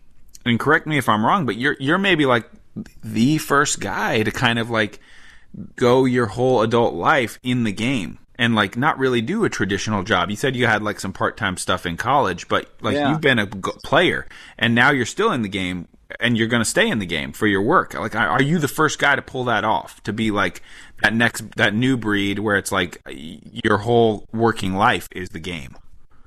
Damn, I never thought of it that way. It's very true. I worked a couple jobs in high school and a couple in college, but ever since I started playing disc golf as a career. You find something you love, you never work a day in your life. And that's kind of where I'm at for sure. Yeah. That's perfect. I never thought about that way. Can you think of anybody before you that was able to do that? Because, I mean, that's kind of where the game is now. The great players now are not likely to do anything else. They're going to start when they're 18, and they're going to crush it, and they're going to, move on and work in the game. But I feel like, again, in that trailblazer sense, I feel like you're maybe the first guy to pull that off. That's very true. It's good timing. It's good timing. Again, I got to give it up to everybody that did before me. Even Climo was on the road for periods here and there, and traveling and touring, but he'd always go back to family. Or if he was working, I knew he was doing carpentry work and doing other things when he was still playing in his early years. And I'm going to be honest with you, that was the first interview that I've heard of running it. Yeah, with Climo. It was so captivating. I'm like, what's he going to say? What's this dude going to say? And I, being a fan of him and him being an idol of mine for so many years, decades at this point, I feel he needs to write a book. Yeah, I got stories. He's got stories, and you're talking about his memory and like remembering names. He does it. He could get you to every single course in the country at the big events. Like he can tell you the street names. Wow. Like you take a left on Ocean and you head up, take a right on Water, and you get up to De La Viega Parkway and you're at De La. Like he knows all the spots. He knows how to get you course to course throughout the entire country. He needs to write a book. And we gotta get that to happen. He's such a private guy. We gotta find a way, because you're so right. The stories are just is crazy to think of all the stuff that you could, if you had a couple months to sit down and interview with him and get a book going. I mean, man, I hope he'd be open to that someday, because wow. And he's sharp. He'd remember it too. And that's the thing. Totally. He could talk for I was waiting for a 5-part series on just Climo. Dude, well, if he's willing, man, I would love to get deeper into some of that stuff with him. But yeah, we'll see if I think he had a good time on the first one, so I'll reach back out to him. We definitely would love to have him back, obviously. And he's the type of guy who could tell you, and he went around the tree, and it was 1994, and oh my gosh, his putt hit a little low, and that's when I knew I had him. And it's like, dude, how are you so sharp with your memory? It's amazing. Everybody knew it was in. You knew it was in. Yeah, everybody knew it was in. They really did. But it was great to hear him give me the shout outs in there, and we spent a lot of time traveling and tour together. You know, even when he would just fly in and we'd pick him up at the motorhome and play a tournament that weekend, he'd fly back out. We'd see him at De La, and then we'd be driving up from Cali up to Oregon, taking him on that wild poker run up the West Coast. Yep. That was a lot of fun. Yeah, I feel at this point I might have a chapter in this book, possibly. Who knows? Let's go. You deserve it, man. You deserve it. I'm on it. I'm on the case here, Avery. I don't know if you know this or not, but it took me like 4 months to convince Nate to do a podcast. So awesome. If I'm ready to wear another professional disc golfer down, I'll do it if I have to. He can do it. Here we go. He's persistent. The guy, Jared is persistent. Jared from Buffalo does not mess around, and I'm glad he doesn't because I'm enjoying this ride. But yeah, man, Avery, kind of my last thing before we maybe get to a fan question or two. I feel like you're, clearly one of the most well-traveled guys ever out there. And that's not only RV stuff. I'm talking like making it a priority to get to different countries, to play in Taiwan, to win there, to win in Czech Republic, Sweden, everywhere. You've been all these places. And now you kind of have like this incredible list, super detailed list of all the courses you've played. And you're starting to try to get around and play like the oldest course in each state. Yes, could you talk a little bit about the progress on that? I just kind of want to know like what you've done there, what you're trying to do, and kind of just wrap up with like where you see your career going in the sport in the future. Yeah, I think it's just, man, the attention to detail. I'm very specific on how I do things and very detail oriented, and kind of the OCD drives me for sure. And I think that's what helped me become a player at the level. And then, obviously being a world champion, then eventually winning, some bigger tournaments and claiming that number one spot. But it's one of those things is attention to detail. And I do that with the courses I play and the discs I collect and just my lifestyle within disc golf. There's not a day that goes by that I don't do something disc golf related. Like it's impossible. Seriously, it's impossible. If I don't do something disc golf related, I don't know what happened that day because it's impossible. Every single day I probably have a disc in my hand. Maybe I don't throw every day, but I'm always doing something related to disc golf, whether it's collecting of discs or going and playing rounds of disc golf or, selling courses or designing courses. It's there's a lot of facets with that. So, what I do now with course collecting, it's something that's a passion of mine. It's definitely a hobby that it's driven me for a long time, for the multiple countries I've traveled to and played in and competed in, and even staying over Europe for a month or 2 or 3 during the summer and just playing the Euro Tour events and playing a lot of tournaments over there. I started kind of just, traveling around and going to some little remote spots to check out some new courses, or hearing about a course that someone's got to take me to, or this really private course that no one's ever played.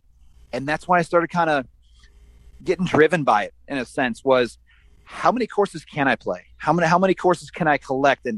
And I want to see everything. I want to play everything. I want to check out these iconic world-class holes and courses. And they started adding up. The more I got to travel throughout Finland. I have over 105 courses played throughout Finland over whatever the last 12, 15 years. And I collect them in Sweden. I collect them in Norway. I have 21 countries played throughout the world.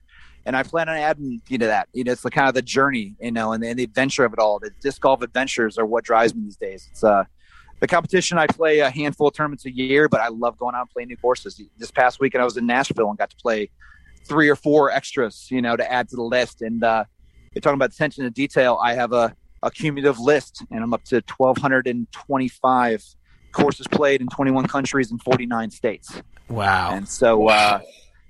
It's I'm in the top 10, top 12 of players throughout the world that have played this many, but I'm putting together a list that's, again, I try to play the oldest active course in every state. I'm up to 31 of the 50 states, even throughout countries. I'm trying to do that. I kind of make these little goals within goals to go and play the top 10 highest rated courses in the world, or throughout the country, or the number 1 in every state. Just doing stuff like that kind of it keeps me going. It's exciting. It's fun. And I always say it that when you're playing and hunting these courses down to play a new course, you wouldn't be out in these woods 15 miles away from the nearest town if it wasn't for disc golf. Why would you be out in those woods? Why would you be up this mountain? Why would you be there? but you're out there because you want to play this really sweet course that someone told you about. It takes you to the most remote, but the most beautiful places in the world. And that's what disc golf kind of brings full circle no matter what level you are as a player, skill level, collecting courses and playing new courses. It's all part of that disc golf adventure. And I absolutely love it. Yeah, man. That's awesome. Well, what do you think, Jarrett? Do we have a question or two that stand out from the fan questions? We can take a little more Avery's time. Yeah, absolutely. We got a bunch of questions in here, but there are a few that I'm interested in hearing some answers to. And turns out I pick out which ones make the show, so works out good. Works out good for us. That works, huh? Yeah. One of the really cool questions came in through Facebook. Avery, what is your favorite hole that you have played in disc golf? And if you're standing on that tee pad, what's your favorite disc that you would throw at it? Dang. Wow. So 1,200 courses is about 18,000 unique holes. I track that, by the way, just for you guys, for your information. Those are like Wilt Chamberlain numbers. So we're going to break down one hole out of 18,000. I actually even thought about doing like a Dream 18, like a Tiger Woods Dream 18, but doing like my personal Dream 18 where you have the best number 1 or the best number 2 or, Winthrop Gold 18, or Winthrop Gold 5. Yep. Is there a better 5 in the game? And man, I'm going to bring it back to where my heart is and where, I definitely claim to fame and where I made myself as a top level player is Waterworks number 1. Yeah. Waterworks number 1's 480 side hill, double rolling hills, slanting and breaking left. And it's got a beautiful view of the Kansas City skyline. And I remember going out there the night before our semifinal round at 2009 Worlds. And it was me and Nate Doss, just bros out there playing a little warm-up round, prepping for the semifinals the next day, which would obviously lead to great things. And we're like, we need to go out here and we need to play some really good golf and we need to prep and practice. And I remember throwing my signature series, AJ Star Destroyer, hole number 1, and getting this beautiful flex, turnover, riding the side hill over that second rise. And I remember there's a pretty good gallery of people kind of hanging out, practicing, and some other kind of locals. And I remember hitting the basket on that hole with a Star Destroyer. It's skipping off the top, getting about 30 feet down the hill, and then me hitting the putt for a birdie. And I think that's probably one of my most favorite holes. But it's also one of my favorite shots to throw is that big turnover flex downhill, side hill, but speed control enough to keep it close. And obviously close enough to hit a basket. So, that would be my answer. Hole number 1, Waterworks, Kansas City, Missouri. It's a good answer.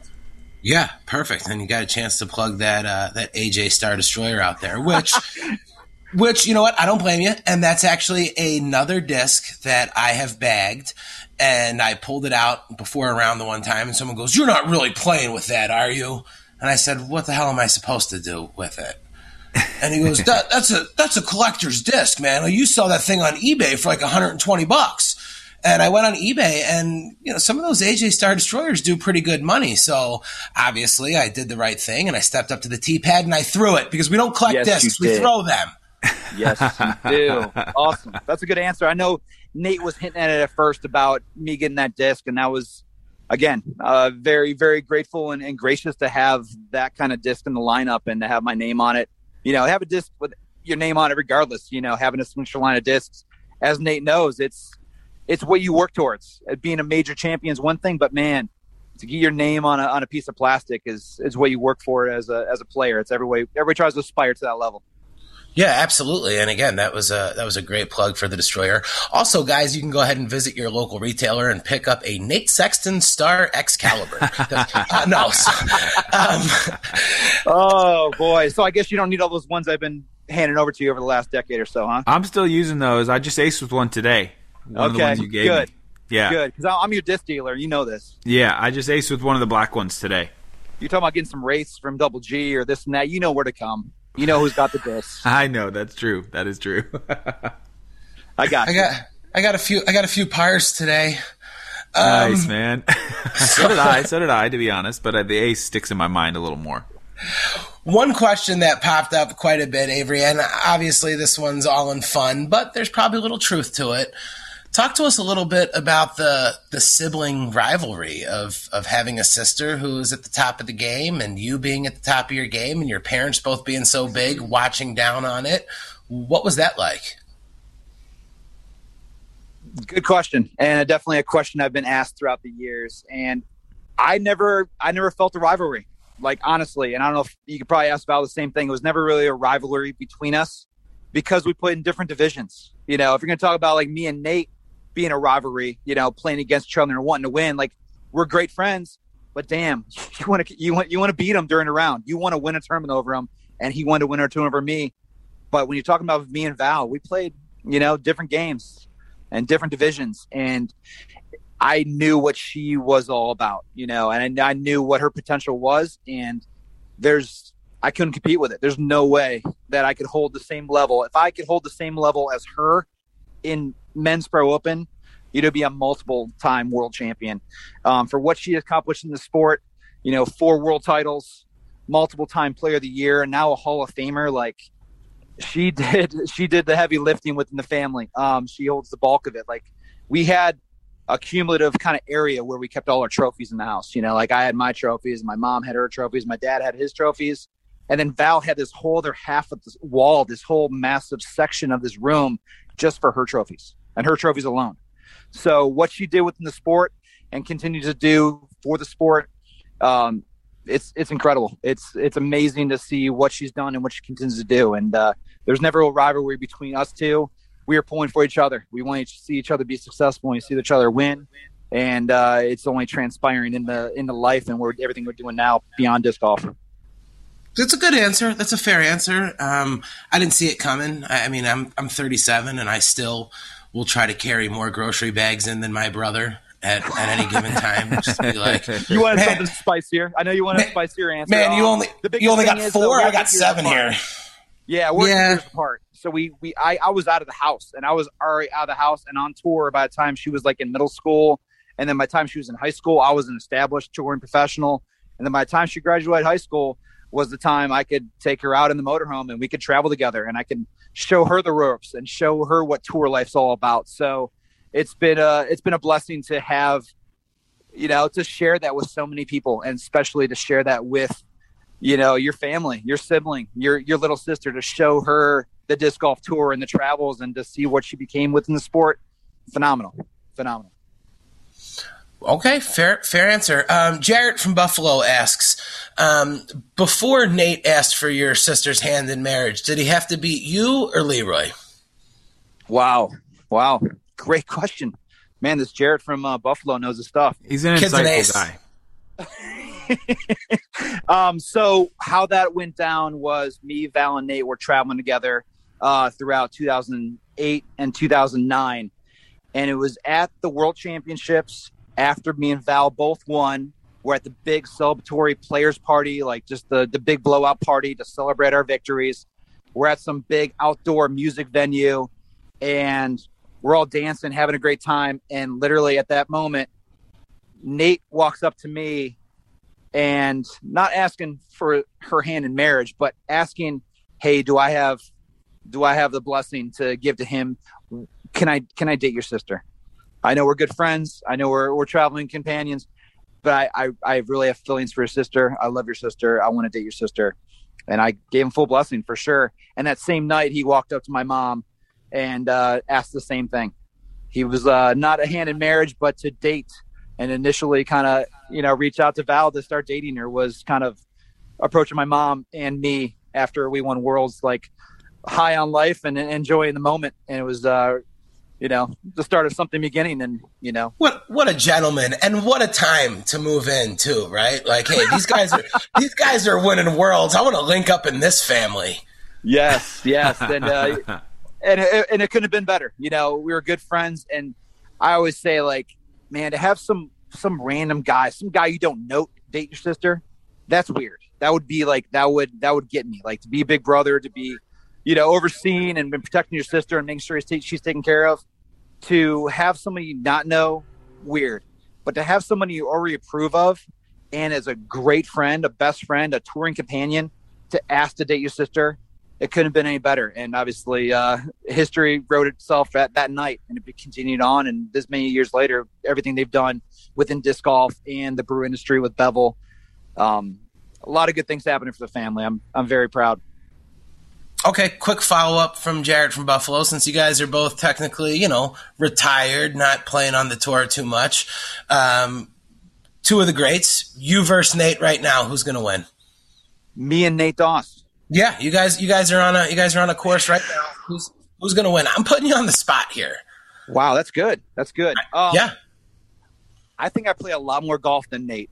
I do too. Nate's skill level, high end, was better than my high end. I'll admit it. Like, the guy is just automatic. And again, it's riding a bike. He could pick it up a disc and play well right now.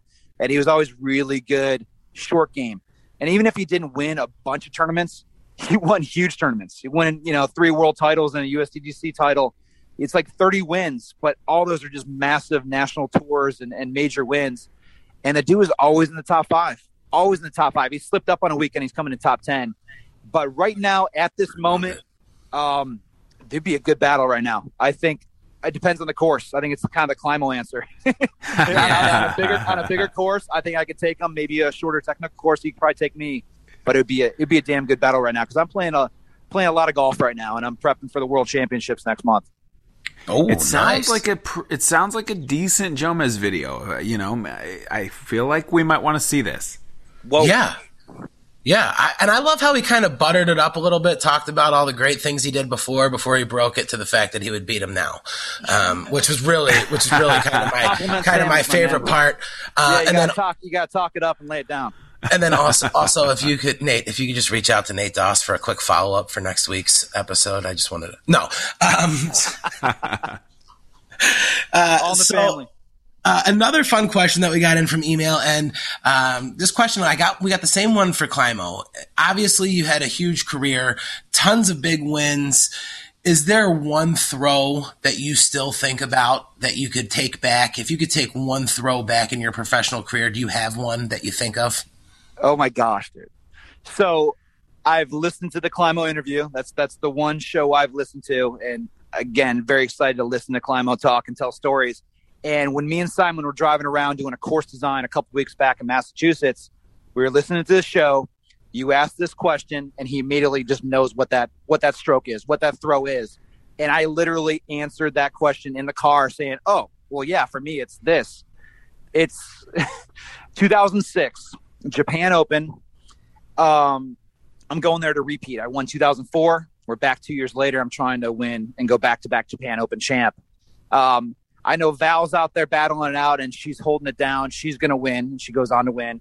And it's me and Steve Rico on Nassau Highlands course. I remember I had missed a few putts. I had a few rollaways, just coming down the stretch into the final hole. And it's this like 400-foot shot, slight uphill, crosswind, sloping down right to left, and a bunker just short of the basket. Like, the basket's right on the back edge of this bunker. You know what I'm talking about, Sexton? 18, yes. Approaching the castle and the pro shop. Yes. And I remember Rico throwing a shot, kind of throwing it up high, wide, right, and kind of playing that chess match, trying to take that safe shot where he's not going to go too aggressive and chance going OB. Well, at this point, I'm playing Texas Hold'em. I'm all in. I'm going at this thing, and I'm throwing this CE Banshee. Probably didn't have the speed to get there, and to go throw it uphill 400 feet would have been a mash. And I throw it up there and out of my hands. I just felt like it had nothing to get there. Lands short, goes in the bunker. At this point, he's just going to lay up and tap out for a win. Meanwhile, I go up there, mark my lie, and then cash the 45-footer across the bunker uphill to get the 3, force the tie, force the sudden death playoff. We go back to 18. He throws it up there, parks it. I throw that same disc, and I'm just going to, just juice it. Leave a little higher right, get it up, get that nose up a little more, and I throw in the bunker again to lose the 2006 Japan Open. So that's that shot. So if I would have just birdied it the first time we played it, I walk away back-to-back Japan. And then even if I had a second chance and I still made the same mistake, but he had parked it, I had to park it too. And Very deserving, wins 2006 Japan Open. Wow. Wow, heartbreaker. And then again, toughie. I think you beat me at the Masters Cup a couple years later with a playoff sudden death up the hill putt 50-footer at De La on hole 1. And it's like Steve Ricco's definitely handed me some losses over the years. He's done that to a lot of people. Yeah, no, he continues to do it. Yeah. Dude's still 10, 20, 25 rated. You know, he can play Master, he can play Open anytime. He still plays Masters here and there, and he's a gamer, and he's a first ballot Hall of Famer in my eyes. But you know, I think a lot of those big losses, they disappear really quick once you win a world title. So that was everything. Yeah. Wow, that's crazy. Let me ask you, there had to have been a time where, I mean, because Simon talked about coming into the country and being with you right away, and you've talked about having him there. Did you ever have any fun with him? I mean, did you ever? There's got to be like a good Simon rib. Have you got this fresh young kid, doesn't know much about the country? I mean, do you remember anything that you did to kind of have some fun with him at his expense when you had him here? I was tough on the kid. I'm glad he still talks to me after all these years. It was I definitely played a father figure as much as UC Maresimo was a father figure to Simon and Eagle, and still is to this day. I felt taking him under my wing, and I remember even calling and talking to his father, you know, telling him he's taken care of. I'm going to oversee this entire thing. So I was definitely probably hard on him a little bit. I'm a very sarcastic individual, and that's probably the one thing that probably bugs in the most.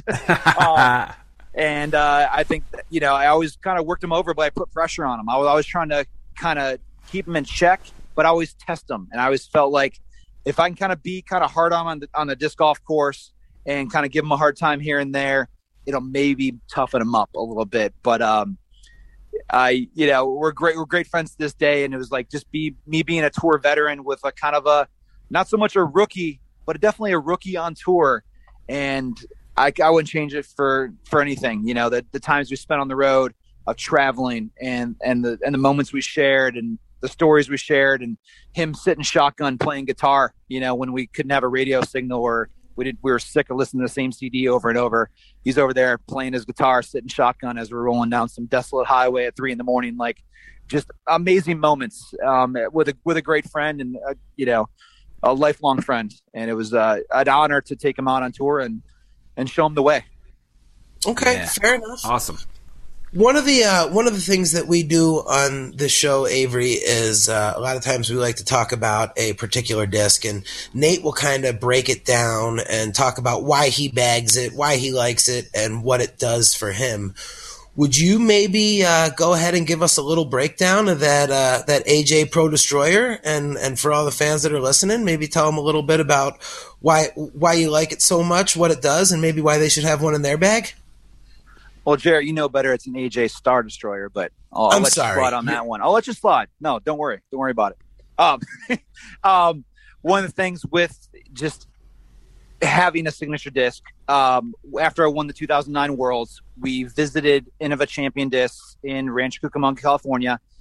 We're sitting there in the warehouse talking to Dave Donapace. I think we were shooting a video at the time, like doing an instructional video, me and Felberg. And we were just sitting there talking to Donapace. And I was expecting a signature disc, but I wasn't asking for it, really wasn't pushing it. I knew it was going to happen. And we were sitting there talking, and, you know, we just kind of decided on what disc do you really like to throw? What disc won you the world championship? What do what performs the best for you? What kind of fits your game style? And it was a Star Destroyer. It was hands down. There was no question about what I threw and what I like to throw. And the reason why I like a Star Destroyer, it's a speed 12 distance driver, but it was controllable. It was accurate. It was long range precision and on point. And up until that time, like we had a lot of discs coming out, you know, between 2005, 6, 7, 8, you know, we're talking about Wraiths. We're talking about Beasts. We're talking about Excaliburs.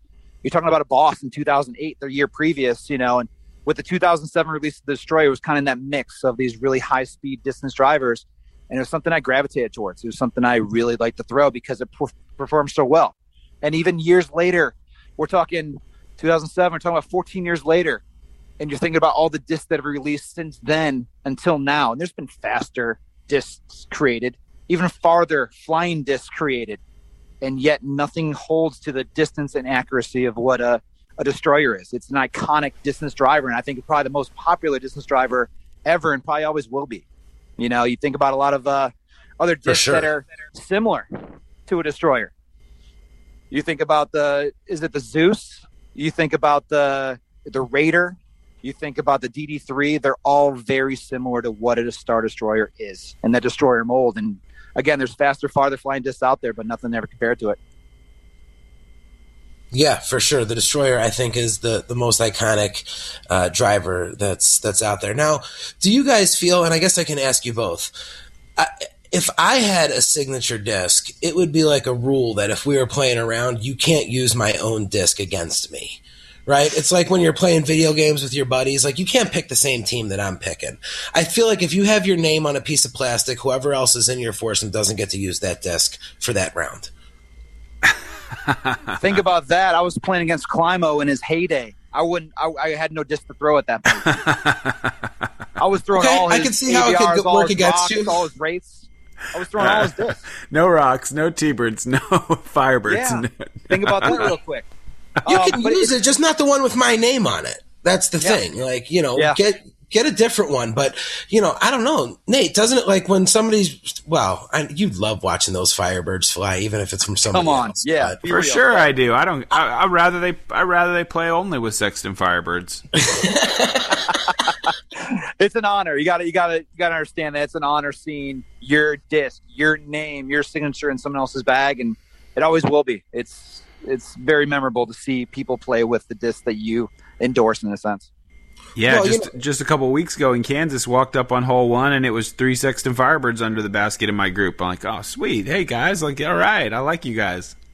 Love it. outside of the pros, about 20,000 people are going to download this show, and I would say probably like 14 of them have actually thrown a Sexton Firebird. So the numbers are pretty good. They probably all have one, but only 14 of them have actually thrown them. So the rest of them are up on walls. They're worth too much. Yeah. Oh my God. Well, Avery, for anyone who's listening, if this is an opportunity for you to let anybody know what you have going on, websites, social media pages, YouTube pages, websites, where can people keep up with what you're doing? Yeah, I keep it pretty consistent and constant on Facebook, on Instagram. As much as I don't play as much anymore at that capacity, I am incredibly busy. You know, within what I do as a team manager for Team Discmania. And then everything I do with the Discmania Combine, our team tryout series, and our tour. And then with family, I'm living the country life, you know, in Oklahoma with my wife and my 2 boys, Arian and Arlo, my wife, Leah. And the family life, obviously very time consuming. And I love coming back home and recharging, but I'm busier than ever. I've traveled on at least 7 or 8 flights this year already. Just got back from Nashville this past weekend on a Discmania Combine. And I'm leaving next Thursday for a trip to Puerto Rico to design a course down there. So it's it never stops. The disc golf lifestyle within being a player, transitioning to the business side of things. I'm very grateful for what disc golf has given me, and I keep busy every day. Whether I'm out there collecting courses, out there doing team tryouts, out there managing a team, or out there designing disc golf courses for Disc Golf Park, it's a disc golf career that I've kind of set myself up for, and I'm very grateful. That's awesome, man. I end up doing this, fairly often on this show. But before we let you go, I just want to again say thank you to you for the inspiration, for the times when you gave me advice, for the discs you gave me, the shoes you gave me, just bringing me along as a young kid, and giving us, a lot of us players, a path to look forward to and to try to emulate what you were doing. So I just can't say thank you enough for that kind of thing, and what you did for the game and you continue to do for the game. And I also just want to thank you for coming on the show. I hope your family's doing great, and can't wait to see you at the World Championships. Hopefully you got one night of dinner you can save for me, because I know there's going to be a lot of people knocking down your door trying to see you, I'm sure. Well, it's an honor, Nate. Appreciate it. You really appreciate the kind words. Very heartfelt. And it's, again, it's all for the love of the game. It's great to meet so many friends and family throughout the sport, and to be able to, help a young pro along and to see what you've turned into, beyond a player and a major champion, and see what you're doing on Disc Golf Media. It's, again, a true honor. I really appreciate the kind words, and I look forward to a meal and a sit down and catching up with you soon. Awesome, man. That's awesome. Hey, and now, Avery, you mentioned that you have 2 sons. Are they throwing any discs? Can we expect the next generation of Jenkins coming through? Some may say. Yeah, they've been playing since – so Arian's 6 years old and Arlo is a year old, and they've been playing since they're, Arian since he was a year old, and Arlo right now. Like, he's been making putts for the last couple months coming out here in the yard. And I live on a ranch in Oklahoma, an hour north of Tulsa, and we have 2 disc golf courses on our property. One's the Island Course and one's Moccasin Creek. Moccasin Creek is the #1 rated course in Oklahoma. And I'm the head pro, the superintendent, and the groundskeeper. So these are my everything right now. When I'm home, these courses are mine. And we're very grateful and very fortunate to have disc golf courses right out the front door. And I have a nice green space, a putting green, if you will, with 3 baskets aligned at 70 feet apart with a perfect triangle, and a nice driving range out there where I give lessons. And to watch the boys go out there and throw, it definitely brings a tear to my eye when they're out there playing, or I'll hear the chains ringing at 7 a.m, and I'll look out the front door and my boys out there grinding out 5-footers. Like, it's amazing to see their drive and their will to play, but I'm trying to expose them to everything, trying to expose them to baseball. We're playing t-ball now. We're playing football. We're doing a lot of other sports to see what they gravitate towards. So I'm not definitely going to push it as much as Climo never pushed his son Keegan to play. You let them do what they want to do. And some may say that they're going to be future world champions and, obviously carry on the family lineage, but they'll make me proud either way in what they choose to do. But it would be awesome if they're involved in disc golf in some capacity. Nice. That's awesome. And no, man, of course, I couldn't impose at all. For those of you, we had a quick cutout, but Avery had invited me to come out and play at the 2 courses out in Oklahoma, but it's just not with my schedule. I couldn't. I did. Anytime. You guys are welcome to come out anytime. It's 2 Airbnbs on the property. Sweet. Dude, it's a disc golf destination. I live in a town of 3,000 people, and we're about to install our 5th disc golf course in Pawhuska, Oklahoma. So, per capita, one of the most concentrated disc golf destinations in the country, if not the planet, at 600 residents per course. So keep it a secret for yourself. Nice, don't blow this up. Good things happen in a little Emporia down here. Little Finland. Right. Nice, awesome. Exactly. Well, Avery, it's been absolutely awesome chatting with you. And like I said, I'm going to ask from you what I asked from a few of our other guests, and that's just at some point you come back on and chat with us again, because I feel like you've got a lot of stories to tell, and one podcast isn't going to do it. Stories for days. I really enjoyed it, guys. Thanks for reaching out to me. It's been an honor to be on the show and just talk through, just kind of relive these glorious times within disc golf, and it's getting exciting. This is everything right now what we're experiencing with disc golf. This is exciting times. This was that time where I was talking about that 3 to 5 year plan. Man, big thanks for disc golf, and I'm excited to be a part of it now, and I look forward to discussing with you guys in the future. Awesome, Sounds man. good Thank to us, you. man. Anytime. Thank you. Well, Nate, Avery, obviously one of our more requested guests, and he did not disappoint with the stories, man. He's done it in this sport, huh?